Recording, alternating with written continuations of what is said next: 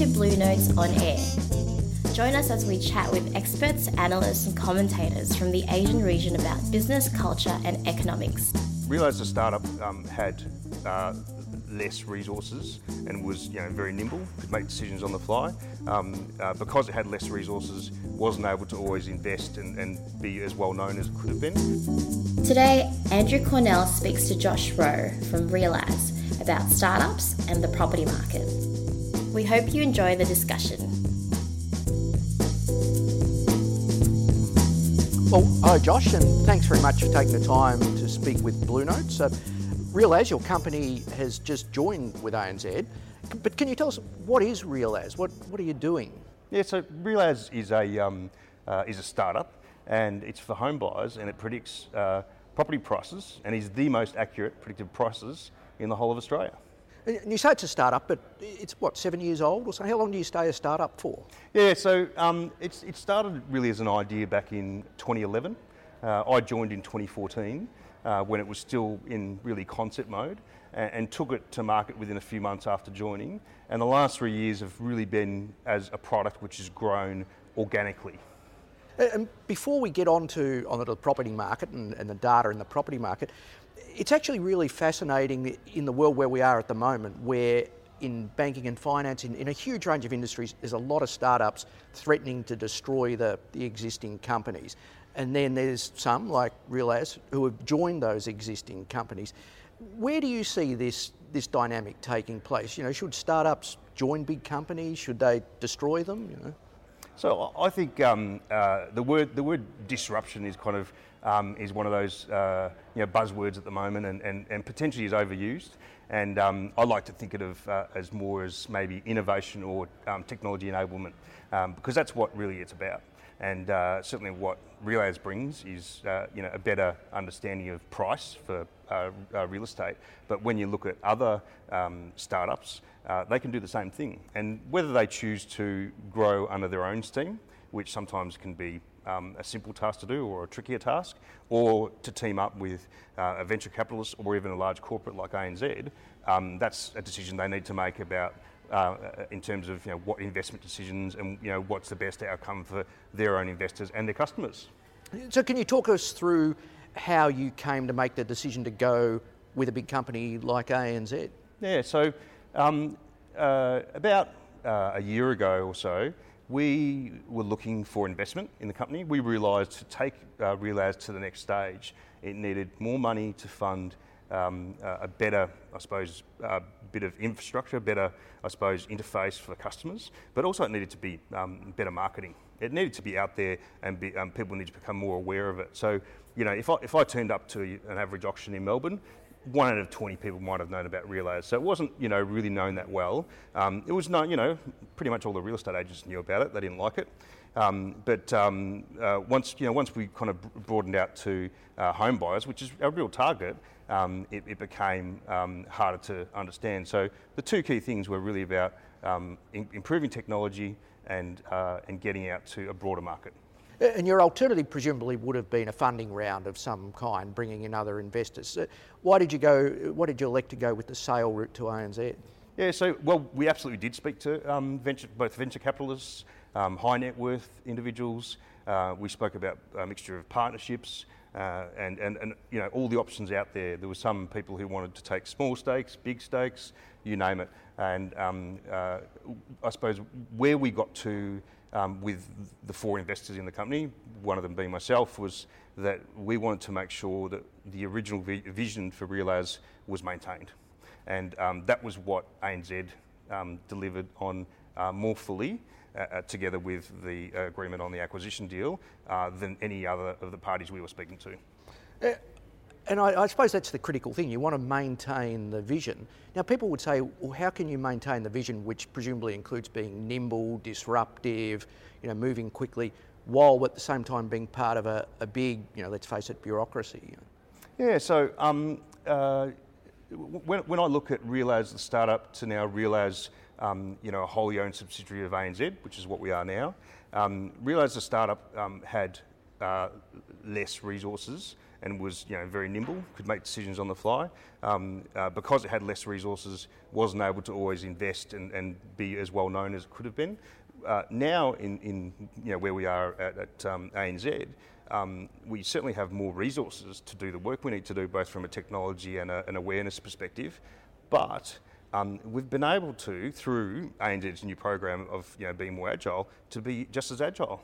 And that's something that I think, through my experience of working in other corporates, is absolutely fantastic. And that's this is not me saying to you as your newest employee that it's all bells and whistles. This is fair income. It's a great thing, and I'm looking forward to seeing how this works.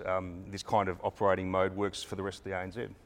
I mean, even 2 years ago, it would have been very rare for a startup with runs on the board like REALas to have taken this route. Now, when you look at what's happening not just in Australia but around the world, it's almost the norm to go into a bigger organisation. Is it still horses for courses, or do you think there has been a sea change towards joining big companies? Well, I suppose part of what, if I was to put my corporate lens on looking at what startups do, it allows a startup can go and be very nimble and very fast at testing lots of different things. And so the beauty of that is they can kind of rapidly work through a whole lot of ideas and then come to a point where a corporation like ANZ can say, well, you know what, out of all your different startups, that one there is a really good idea. Now we want to work together with you. And so some organisations have elected to actually build that capability within in-house, and others choose to look and kind of support some out-of-house. But absolutely, going back a few years, that capability just didn't exist.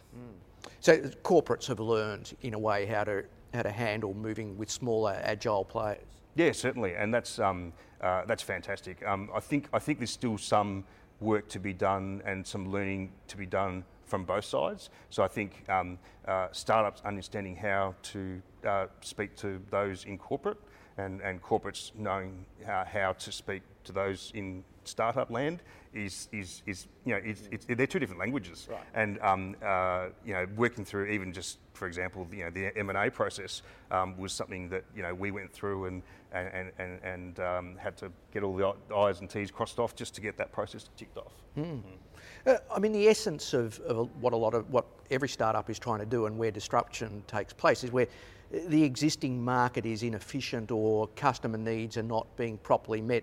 So with REALas, we're talking about property data. So what is it that the market wasn't providing that REALas does provide? Yeah, so we with REALas, what the problem we were targeting was that customers didn't understand what residential properties would really sell for. So it was actually a price point that was missing in the market. And so we realised it wasn't actually being provided by anyone else in a reliable fashion. And so we went out to provide that and solely that. And by doing that, we became a market leader in doing that. But we realised quite early on that others went to replicate us, but just not as well. Right. However, the challenge was they just happened to be bigger and larger than us, so they could use their marketing dollars to kind of pretend to be bigger, to pretend to be as good as we were, but they weren't. And so your customers are potential home buyers? Absolutely, right. Yeah. But certainly still people who are selling homes use our tools. People who are professionals in the real estate industry use REALas as an indicator of what properties are likely to sell. We see people who are buyers advocates, real estate agents, mortgage brokers, bankers, you name it, property investors, the whole every single profession within the real estate and property game wants to know what is the price. I mean, exactly. Everyone's sort of obsessed by property, even if they're not in the market at the moment. You're looking at prices and things. So where was the market not working? Like, I assume there's data available on previous sales, so you could look at that, and you can look at economics forecasts for what's going to happen overall. So what was the missing bit? Why couldn't you get an accurate reading of where the market really was? Well, I think that the challenge with looking at what's happened in the past is that's exactly what it is, what's happened in the past, and where REALas goes, and the value of REALas is it's very accurate at predicting what's going to happen in the future. And so on average, it predicts within 5% for listed properties right across Australia. Well, it's a fascinating sort of area, particularly where we are, which begs the obvious question. Are we in a residential property bubble? What's going to happen to the market? Well, the interesting thing about the property market is we don't live in one single economic circumstance. So when we look at the data, there's certainly increasing values in both the Melbourne and Sydney markets, metro. When you look in Perth, WA, Queensland, there's different conditions there. Properties are more subdued because of changes in working conditions. And similarly in other states, there's different ways which things are moving. So one of the areas we're looking forward to collaborating with ANZ on is to exchange our research. And that's something we think that we'll be able to do a lot of work with together. You sound a bit like the Reserve Bank. Are they a client of yours? Well, it's not surprisingly, there's quite a few people who seem to have gov.au email addresses who are signed up to REALas. So, well, good luck with the new venture with ANZ. We look forward to seeing what develops, and obviously we all look forward to knowing what's going to happen with the property market. Fantastic. Thanks, Josh. Great. Cheers. Thank you for listening to Blue Notes on Air. Blue Notes on Air was produced by the Blue Notes editorial team with music by Kevin McLeod. Blue Notes is a publication of ANZ Banking Group.